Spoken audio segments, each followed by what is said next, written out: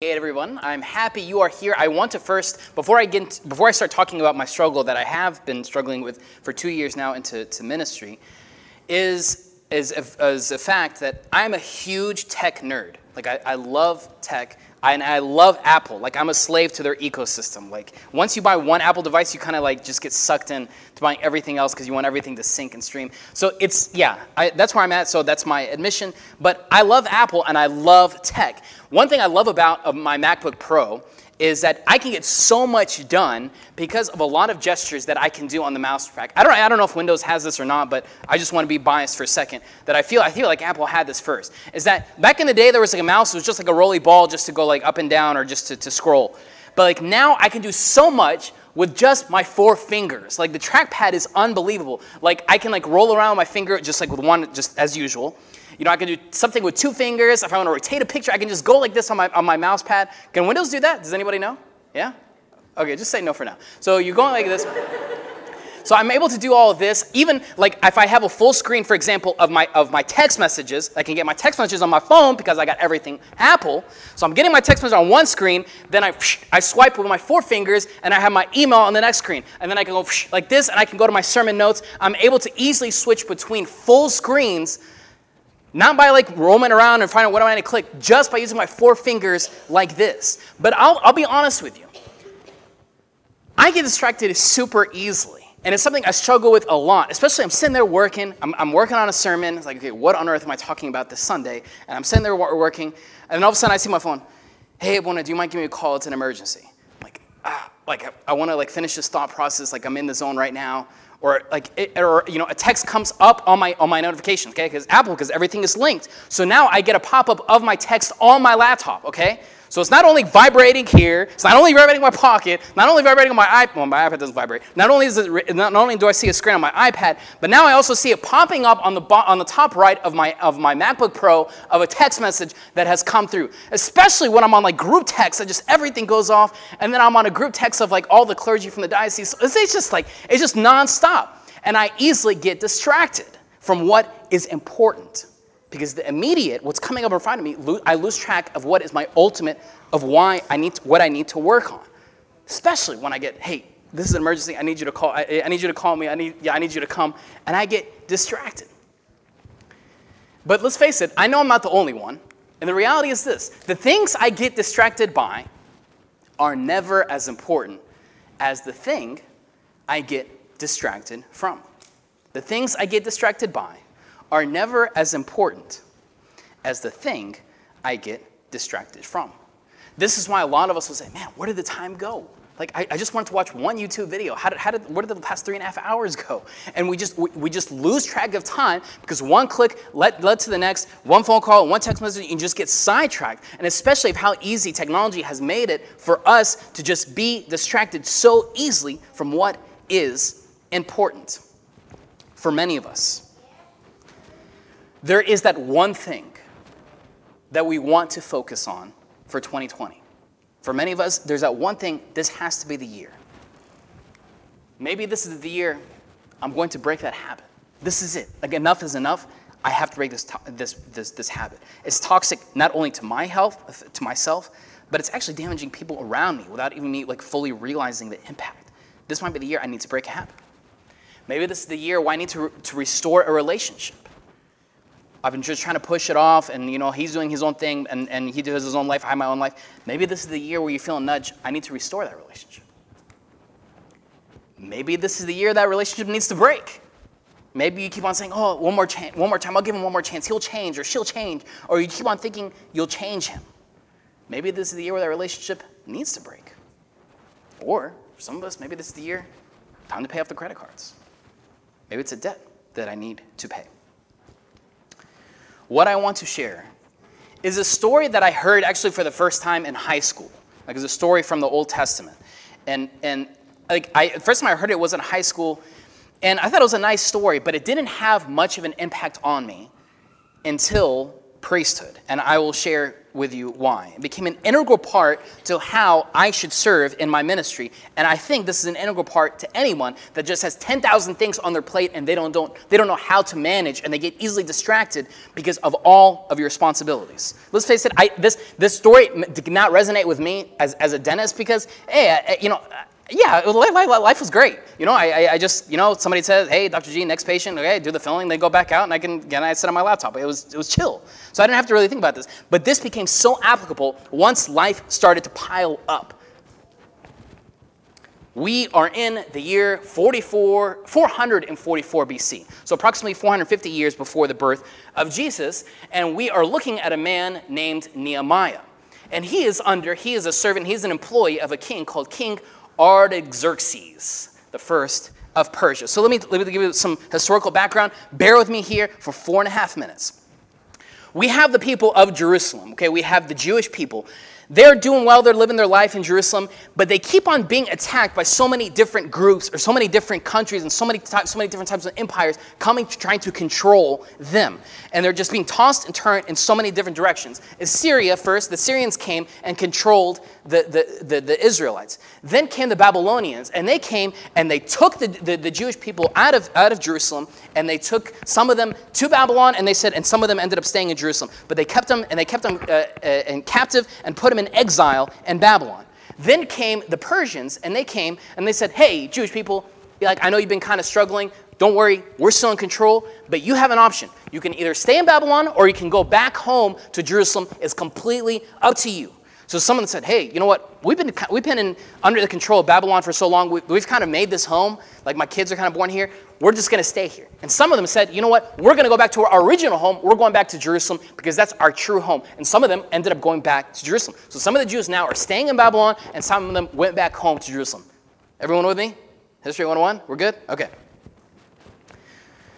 So the Persians took control, and they told the Jews, you can go back to Jerusalem if you want. So there is a man by the name of Nehemiah. And he decided to stay in Babylon because he's just gotten comfortable, that's his home. But some of them went back to Jerusalem.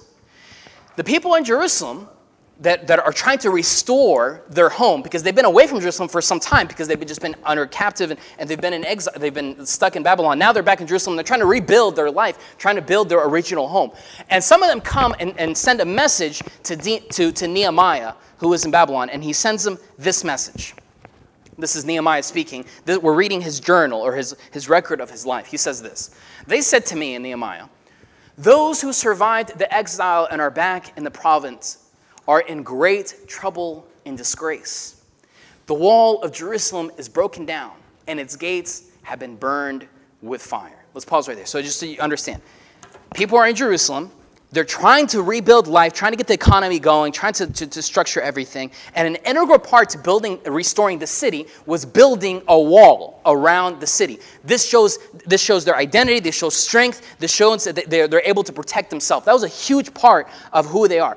So they are having a hard time building this wall. So they send a message back to where Nehemiah is, back in Babylon. He says, hey, Nehemiah, like your people are trying to restore things back in Jerusalem. They're struggling. Man, we can't even get the wall back up. Nehemiah hears this. He had every right to say, oh, may God be with you. I'll be praying for you. Let's just say a prayer. May God's will be done. Nehemiah could have said that. But this actually broke his heart. And a question I like to ask me, and I like to ask you, what breaks your heart? This broke Nehemiah's heart. He hated to see his people struggling to get things going again in Jerusalem. So he got permission from the king, King Artaxerxes. He got permission if he can go help restore the wall, because that was such a big part of Jerusalem to rebuild their life. So Nehemiah left Babylon, and he went to go help and restore the wall and build the wall again. So as Nehemiah is building the wall, so imagine now you're building the wall, and this is your identity. So all the Jerusalem, all the Jewish people are inside this community, are inside, they're safe. They're building the wall. But some people outside, some tribes and some other people outside feel like, hey man, don't build the wall, we want to attack you, we want to take things from you, and they don't like that the wall is being built. They don't like the walls being built. And one guy who was not a fan of Nehemiah rebuilding the wall, his name is Sanballat, which is a really cool name. So Sanballat is not liking that they're rebuilding this wall. Like, he's not happy. So he's trying to distract Nehemiah. He feels like, man, if I can distract Nehemiah, if I can like get him sidetracked with other things, if I can, maybe I'll just take him out for dinner and then I'll kill him. Like, maybe then he'll lose track of rebuilding the wall. So we continue. Then the word came to Sanballat, Tobiah and Geshem, they're all friends, the Arab, and the rest of our enemies, that I had rebuilt the wall and not a gap was left in it. So now Sanballat is hearing that the wall is almost done. Though up to that time, I had not set the doors and the gates, Sanballat and Geshem sent me this message. So Sanballat is not happy that they're almost done building the wall. So Sanballat is about to send a message to Nehemiah to try to distract him. And Sanballat says this. Hey, Nehemiah, come. Let's go grab something from Chipotle. Let's go to Starbucks. Let's meet together in one of the villages on the plain of Ohio. Hey, come on. Let's kind of like restore everything. Let's come down from the wall. Take a break, man. Let's go grab some water together. Just take a break. Let's kind of like rebuild our friendship. But they were scheming to harm me. This is Nehemiah saying this. But they were scheming to harm me. So I sent messengers to them with this reply. I want to make sure you guys are with me so far where we are. Sanballat and his friends are trying to distract Nehemiah from stop building the wall, which is an integral part to their community. He's trying to stop them and trying to distract them. He says, hey, come on, just come down. Let's just hang out for a second. Let's talk things out. Because they're doing that wanting to kill Nehemiah. Because if they kill Nehemiah, they're not going to finish building that wall. But Nehemiah is wise. He understood, man, if I do that, if I come down and I go along with them, they're going to kill me. So Nehemiah responds with this response. And this reply is what I want to embrace better as a father, as a husband, as a servant. I'm carrying on a great work, and I can't go down. I am carrying on a great work, and I can't go down. I'm doing something highly important right now, building this wall. And Sanballat, I can't come down. I got to stay focused on my task at hand. Why should the work stop while I leave it and go down to you? Why should I stop doing this high priority? Why should I stop building the wall to come down to you? I am carrying on a great work, and I cannot go down. What I love about this is his focus. He's not distracted by anything that's coming his way, and he has his eye on the target. I'm doing a great work, and I cannot come down.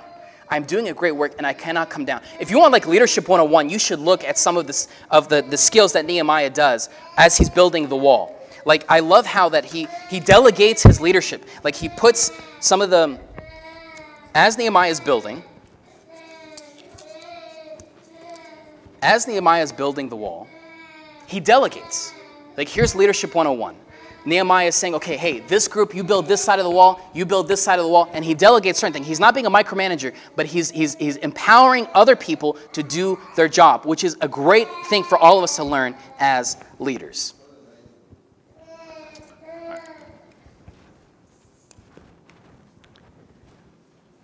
This is Nehemiah saying this.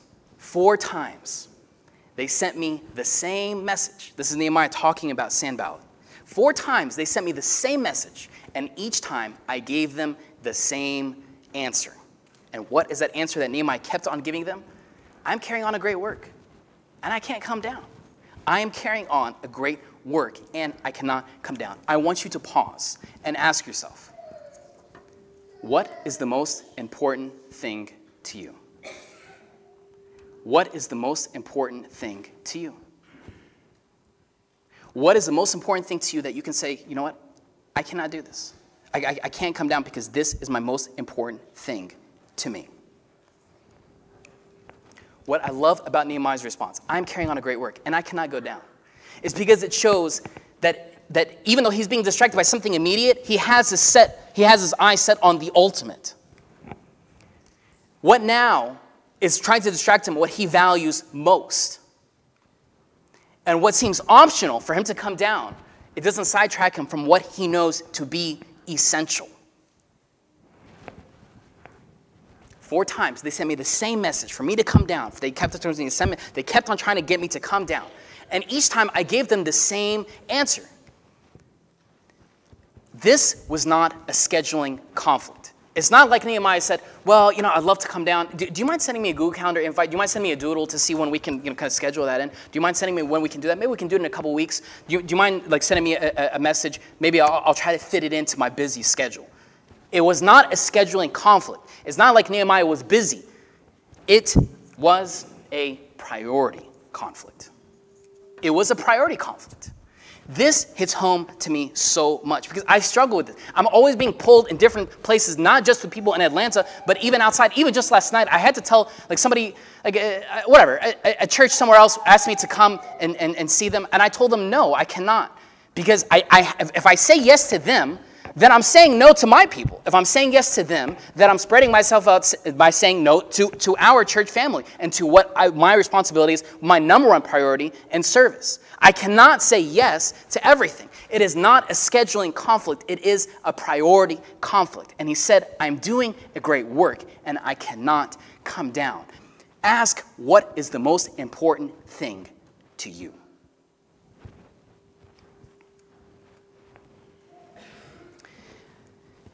Probably, I should have calculated this beforehand, but maybe 11, I think about 10, 11 years ago, I just finished dental school, and I had a lot of free time before I started working. So I wanted to be very intentional with my time because I knew summer break is that doesn't exist anymore once you're an adult. Okay, so I knew this is it. This is my last summer. My wife was a worker at school. I can't remember at the time, but I was home. We're living in a 1-bedroom apartment in DC. I had tons of time, so I was intentional to focus and to prioritize recording tons of English hymns because this is why I felt the gift that God has given me. This is a feel like I wanted to do with my time and I was being sidetracked by so many different things, but I said, you know what? I don't want to fit in everything. This is my only time. There's no kids involved. My wife is out at school or at work. I got time to myself. I wanted to prioritize this. I wasn't trying to fit it in, but to me, it was a number one priority. But now I understand life is different. Okay, life is different. Now we got a kid. Now it's a different responsibility. I'm not a young kid anymore. I got a responsibility to serve as a priest. I'm not just a young graduate. So I knew that I had to put things on a list that's maybe a no for now, but it's not forever. Right now, I can't do the things that I used to do, but maybe I can do it later at a different season of life. But now it's a no for now, but it is a not forever. There's tons of things I want to do. There's tons of things I want to do. But they're in a list of saying, you know what, it's no for now, but it's not forever. But at this season, trying to establish for us, to establish foundation for the church, for me to grow my marriage, for me to figure out this whole parenting thing, I have to say there's certain things that's no for now, but not forever. So many people say, hey, we should do this in the church. We should do this. I'm with you. But you know what? We have to prioritize certain things. And some of those things is a no for now, but not forever. Because we cannot do it all. And subconsciously, in our American culture, we can do it all. Just send me a Google Calendar invite. This is why we get 10,000 emails, and this is why when I send the church email, you don't even know if you got it or not because you're so bombarded and flooded with so many other emails and messages, you don't know if you even read it. You don't know if you even got it because we're so flooded with so much input and data all the time, but we cannot prioritize what is important. Nehemiah, with boldness, with confidence, said, I am doing a great work, and I cannot come down.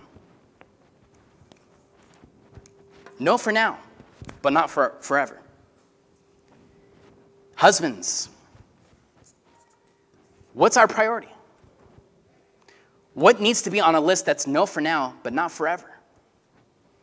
What can I say that I am doing a great work in investing and prioritizing my marriage? I am doing a great work on trying to figure out this parenthood thing. I'm doing a great work of investing into the next generation. And I cannot come down. I cannot accept this other job offer. I cannot accept another job. I cannot accept doing this other hobby. I'm all for hobbies. We need a balance. But am I adding something else because I'm losing track of what is most important to me? Parents. I commend parents that are prioritizing their kids. You have to have an intentional list saying, you know what, this is a no for now, but not forever. Because I cannot come down because I'm doing a great work and investing in the next generation of kids. There's stuff I want to do, yes. But I understand there is a season of life for everything. This is why in our ancient faith, everything is run into seasons. There's a season for everything. Right now, we're in the 12 days of Christmas. This is the season that we're in as a church. But there's a season that highlights and prioritizes different things. This should be the same thing for our life as well. Singles, I am doing a great work and I cannot come down. I am investing in myself for me to figure out where I am with God. I'm trying to figure out what I want in other people. Am I becoming that person myself? I am doing a great work, and I cannot come down. I cannot passively put myself in wrong social circles and then put myself in a situation where I'll regret or make irreversible decisions or damage to my life. I am doing a great work, and I cannot come down. You are writing the story of your life. You are writing the story of your life. You are writing the story that you want to tell. But it takes time for us to pause, especially at the beginning of the year. What do I prioritize? What do I value most? What are the things I'm saying, you know what, I'm doing a great work and I cannot come down. I cannot be distracted by these other things because this is the season where I have to prioritize this. Back to the story. So the wall was completed on the 25th of Elul in 52 days. The wall was completed in 52 days. Maybe we don't understand that, but that's a huge thing. To seeing his leadership skills for delegating what needed to be delegated and prioritize the right things. I don't want to bore you with all the details of the story of Nehemiah, but even how he delegated. He said, okay, he's going to delegate this part of the wall to those who live closest to the wall. And then for this area, if you live close to this side of the wall, you build this. So he's delegating all of this and kind of being an amazing leader. Again, Leadership 101, there's so many things to learn of how Nehemiah dealt with this project. But going forth, he built it in 52 days. When all our enemies heard about this, all the surrounding nations were afraid and lost their self-confidence because they realized that this work had been done with the help of our God. They noticed something different. You know what's so amazing about this story? Is that there is no supernatural miracle at all in the story of Nehemiah. There's no supernatural miracle that occurred. But they realized that this was done by the divine. Not because there was that's not like the skies opened and the angel came and built the wall. None of that happened. It's because he prioritized what was the most important thing to him. He shut off the noise from his life in order to get what broke his heart. What broke his heart was seeing the wall broken. And he wanted to prioritize that and do everything possible to rebuild that. My question for me, I've had all week to think this. The question for you.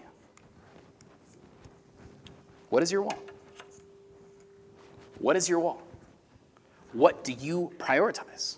What do you have to say, I am doing a great work and I cannot come down? If we do not pause to prioritize this, we're going to wake up. Where did the time go? Why did I take that job? Why did I flood my schedule with just keeping myself busy all the time? What is your wall? What do you have to stay focused on this season? Because your direction that you take in life determines your destination. Your direction, not your intention. Everyone has great intention. Everyone has great intention to do what's best for my wife. Everyone has great intention to do what's best for my kids. Everyone has great intention. Everyone has great intention. But it's the direction that will determine your destination. What direction are you going, and what are you doing intentionally to move in that direction? Because you have to say no to certain things in order to say yes to others. If I'm saying yes to every single person all the time, then I'm saying no to my wife and kid. If I'm saying yes to all these, I'm saying no to my wife and kid. So if I'm saying no to something, I'm saying yes to another.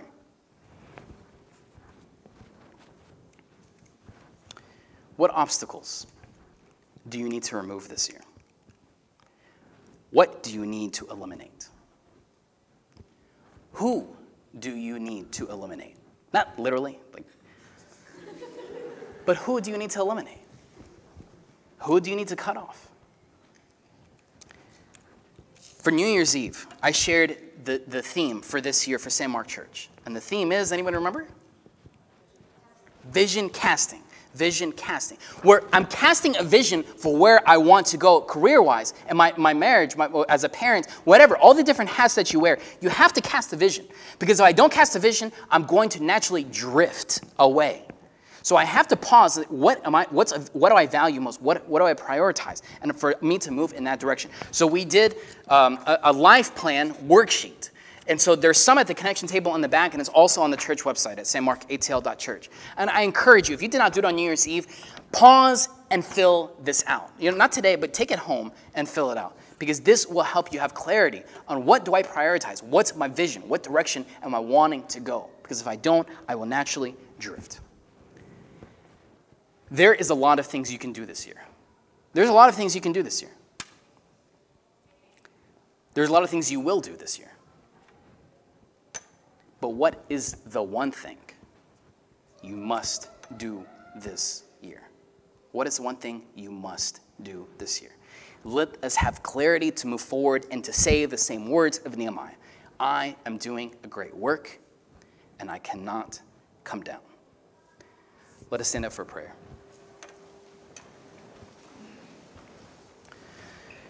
In the name of the Father, and the Son, and the Holy Spirit, one God, amen. Lord, I know this is not just a struggle for me, but this is a struggle for all of us. This is the culture of America that we live in, of just overscheduling ourselves, always being busy, always not having time for everything just because we overfill everything for our lives, for our kids' lives, for everything. And we cannot pause and be still to hear you and for us to pause and realize, what do I need to prioritize in life?